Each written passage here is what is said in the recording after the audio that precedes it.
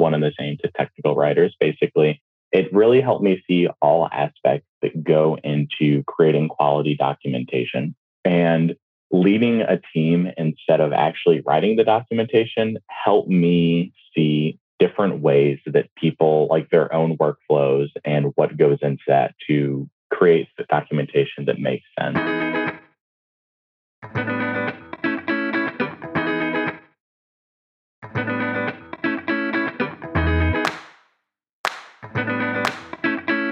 Welcome to the Knowledge Base Ninjas podcast,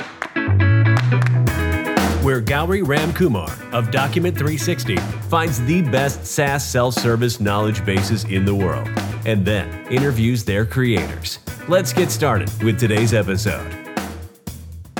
Good day, everyone. Our guest today is Jesse Eberens, technical writer at Chain Analysis. Welcome, Jesse, to the Knowledge Base Ninjas podcast. How are you doing today? Hey, Gauri, I'm doing well. Thank you so much for having me on. How are you doing today?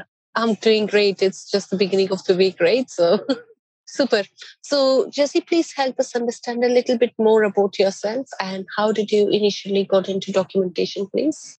Definitely. So I've been a technical writer for kind of SaaS products for about 6 years now, starting to go on 7. And it started at a place called Bullhorn about actually 6 years ago as well. And I started out on the support team as a technical support analyst, taking phone calls for customers, teaching them how to use the product that we made, which was an ATS and CRM software. And it wasn't anything that I was necessarily seeking out. I've heard a lot of guests on this podcast kind of have the same story of documentation as something that they just sort of fell in. And I'm really no different in that regard. It was something to where when I saw the job opening at Bullhorn for a technical writer, I figured, hey, I really like helping people. I like explaining concepts to help people understand them better. And it just sort of all fit together. I didn't even know that it was a career that people could get into at that time. But it was something that once I got into it, I realized, wow, I really like doing this. And I kind of just stuck with it ever since. So really have my roots in support where it all stems from helping people. Great. It's a great story, Jesse. I also would like to understand a little bit about your educational background. Like you have an Associates of Applied Science degree in multimedia or web design. So how has your education helped you get to where you are today? Yeah, just that associates, it really, where I got to at Bullhorn, I didn't use it really too much, but the part that has helped me in my career going forward that I've learned is building websites requires a lot of HTML and CSS knowledge. And I built a lot of those foundational pieces learning web design. And that kind of helps me whenever I build a documentation website or I need to maintain one. There's HTML and CSS that goes into that. So I'm able to look at the code of that website and actually understand what's going on. So how are all these different assets working together to build this? And for example, if we spin up a documentation website from scratch, I can go in there and apply styles because I know what works, what doesn't work, what's possible with HTML, things like that. So in terms of getting my career, I'm not sure if it had much of a role there, but definitely understanding the code behind the websites that I've helped maintain ever since. So. Great. You did mention all this happened about roughly 6 years ago. So what has been your documentation process in general across the different companies you've worked so far? Across where I've worked, typically I fell under the support team. So my process is working closely with support to understand how can we help the customer get the most benefit out of the product. So with that, I've typically fell under support, but I've worked very closely with the product team throughout the lifetime of features to really understand what do people need to know? What do we want them to take away? And how do we make that come to life through documentation? The thing that I've always kind of done is work very closely with a cross-functional team. So at Bullhorn, for example, we would have go-to-market plans, and I would be heavily involved with them sort of at their inception to really understand new features and everything about them, as I was saying. So it's kind of ad hoc in nature sometimes because I think writing for a SaaS product, there will be features that just kind of, happen. And we always, like me and the team, always have to be available to write about them and to understand them. It's probably a long-winded way of explaining it, but I've also believed in really understanding the feature. So digging in deep, I always tell people that I go into the feature with the mindset of I'm going to try to break it, but not necessarily as a bad thing. But that's just how I learn most about it, is getting in there and playing with it until I have my head wrapped around it. That way I feel comfortable writing it and explaining it and boiling down concepts for people to understand. And any few words about your documentation workflow in general? My documentation workflow, I've used Jira in the past to do that. It's been more so kind of ad hoc in nature, as I mentioned. I will, like I said, start at kind of the inception of a feature and work very closely with a key number of individuals to write about it. So I will use kind of like a list of things. Like I'll have like a list of questions that I'll make sure to ask, or the way that I organize things in my workflow is like typically a Jira board, like cards, for example. And that really helps me visualize what needs to be done. I also do like mind mapping. So whenever I learn about a new feature, I will go in there personally and create a mind map of, okay, here's typically the flow of how we want the documentation to go. Here's a series of questions that we want to answer in documentation. And honestly, from there, I just kind of get in and start drafting, and it just sort of happens. So I'm not sure if that's what that was asking. No problem at all, Jesse. And I would also like to congratulate you on your recent move to Chainalysis this month, particularly. So what do you hope to achieve in your new role, and what drew you to Chainalysis? Yeah, so the thing about Chainalysis that I really like is that we're a blockchain data platform. So the whole point of what we do is provide data, software, services, and research to multiple groups of individuals, including government agencies, exchanges, to help grow consumer access to cryptocurrency safety. So the things that we do are all based around blockchain technology and making people understand that it's really not it's not so bad. Like there's some bad actors in the space, but the things that we do really help grow trust in blockchains.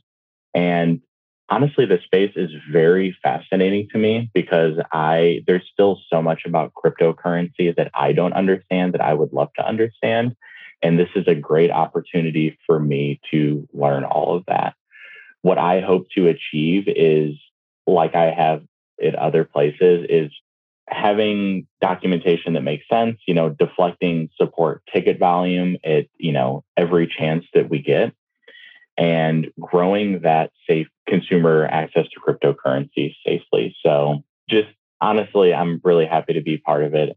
Let's talk a little bit about your previous experience, if that's okay. So you previously worked at, you mentioned Bullhorn for over 5 years in various technical content positions, and even you have led a team of 6 technical writers, right? Yeah. Yep. So how did this experience help you to transition into your first official technical writer role?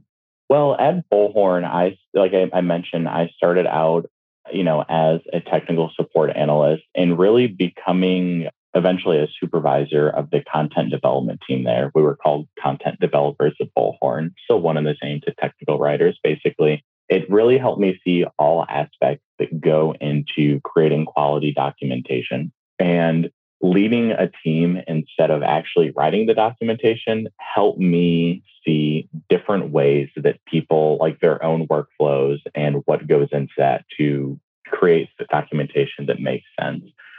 So part of what I did at Bullhorn pretty extensively, actually, I was part of go-to-market plans and cross-functional team meetings. And that really got me comfortable with being a key player in those meetings and asking the right questions and basically devising a documentation plan from square one. So as soon as a new feature is talked about, documentation is right there, and being on board in those ways really helped me understand what questions to ask, what am I looking out for, and not only in terms of documentation, but making that feature better for everybody. If something doesn't make sense, I'll speak up and say, hey, why don't we do things XYZ way? Or typically we've done it this way in the past. Have we considered that for this feature that we're doing right now? So it's helped me quite a bit. And it's honestly got me comfortable with documentation as a whole, since that's really where my whole career started, was there. Nice, nice. And looking back, having been worked in the SaaS industry for over 6 years, what do you wish you had known when you first began this journey?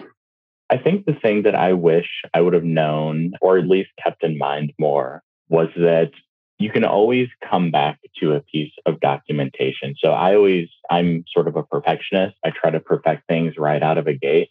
And sometimes that's not always possible. And, obviously you want to try to put your best work forward first, but you can always come back to a piece of writing. It's never like once it's published, that's it. Really, it's okay if, as long as the questions are being answered that customers will have, you can always come back to that piece of writing and make it better. And a lot of the times we can do that through the lens of support. So we don't really know what customers are asking until the feature is out there. So maybe 2 months later, we revisit that documentation and we address typical questions that customers have in there. So it's okay to come back to a piece of documentation is probably how I would say that concisely. Right. So it's a living content, keeps changing regularly. Yep, exactly. Great. And again, thanks to the various courses you have taken in documentation, management, productivity, and I'm sure we can find more on your LinkedIn profile. Now, as a technical writer, how important do you think this learning is for anyone? Are you referring to like what we put out as technical writers? Yeah, as a technical writer, you did mention that you are okay to go and revisit the documentations that you produced earlier. So this whole point of learning, continue to learn different things, how important do you think is it for somebody who would like to take their career as a technical writer? I think it's very important. It definitely helps keep an open mind, and you never really want to have a closed mind when it comes to writing documentation or even revisiting it. There are things that I maybe, have learned that, hey, when it comes to good documentation, like maybe there's a new concept that I've learned that I can then go back and apply to something that I've previously written to make it even better than it was before. And I think that's really important because that's how the documentation stays current, it stays, quality in nature, and it really helps drive home the whole point that it has at the end of the day, which is to help answer questions, to help people find their way around the software. And being able to go back and revisit something like that, like I mentioned, you're able to apply maybe something that you've learned since that time to say, oh, I went back to pieces of documentation I've written. I'm like, okay, I'm actually going to flip this around slightly because maybe I explained something at the end that I want to get out in the introduction. So I think it's important. Would you like to talk a little bit about your reporting structure, if not to the current role, maybe your previous experience or your reporting structure in the previous organization, or in general, how the setup has been? Yeah, so the reporting structure at Chainalysis, and it's sort of the same at Bullhorn when I worked there, is that we fall under the support umbrella. We obviously work with many different groups of people, but as of right now, I report to the director of support. And that was sort of the same at Bullhorn, though it was, I reported to the content development supervisor who then reported to support as well. So always falling under that support umbrella.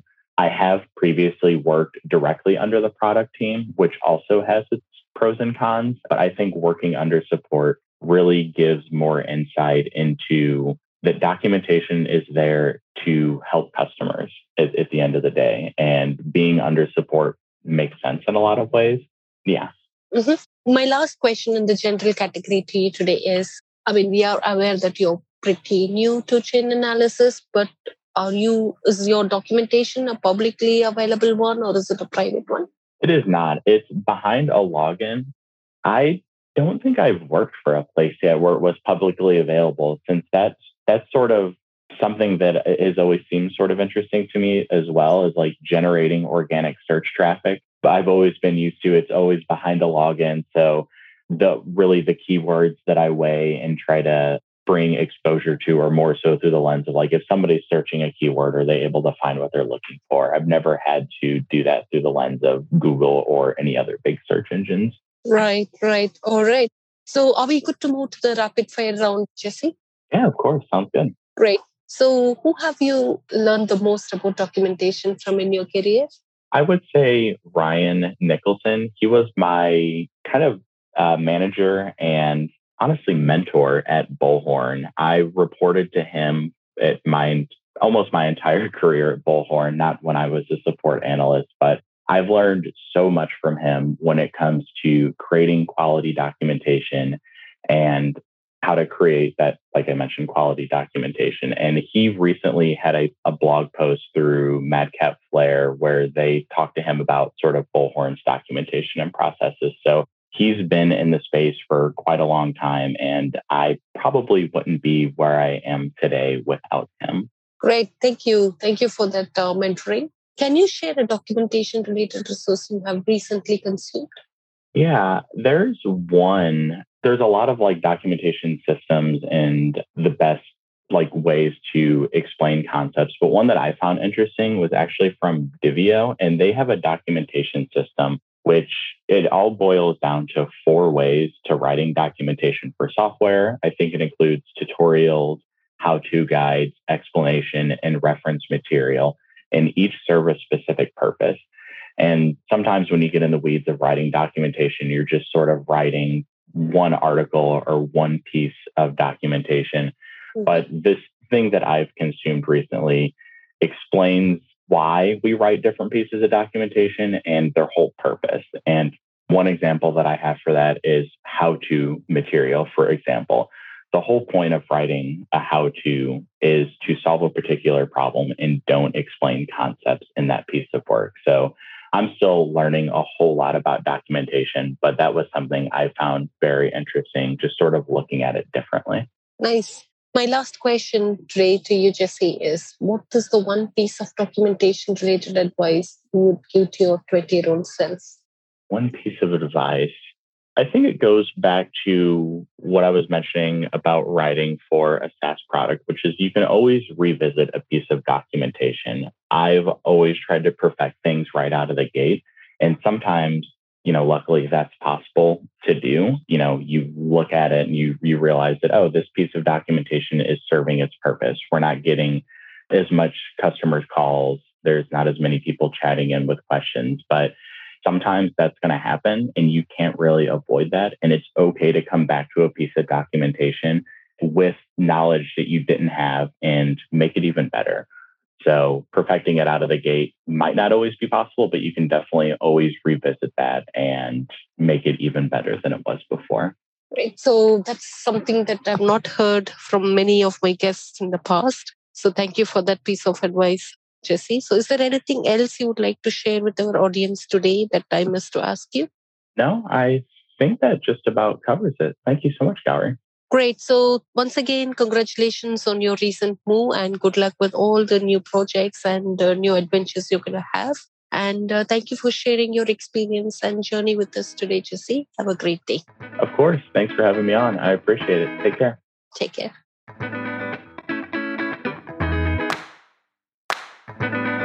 Thanks for listening to today's episode of the Knowledge Base Ninjas podcast. Please head to iTunes, rate, and provide honest feedback on the podcast. See you next week.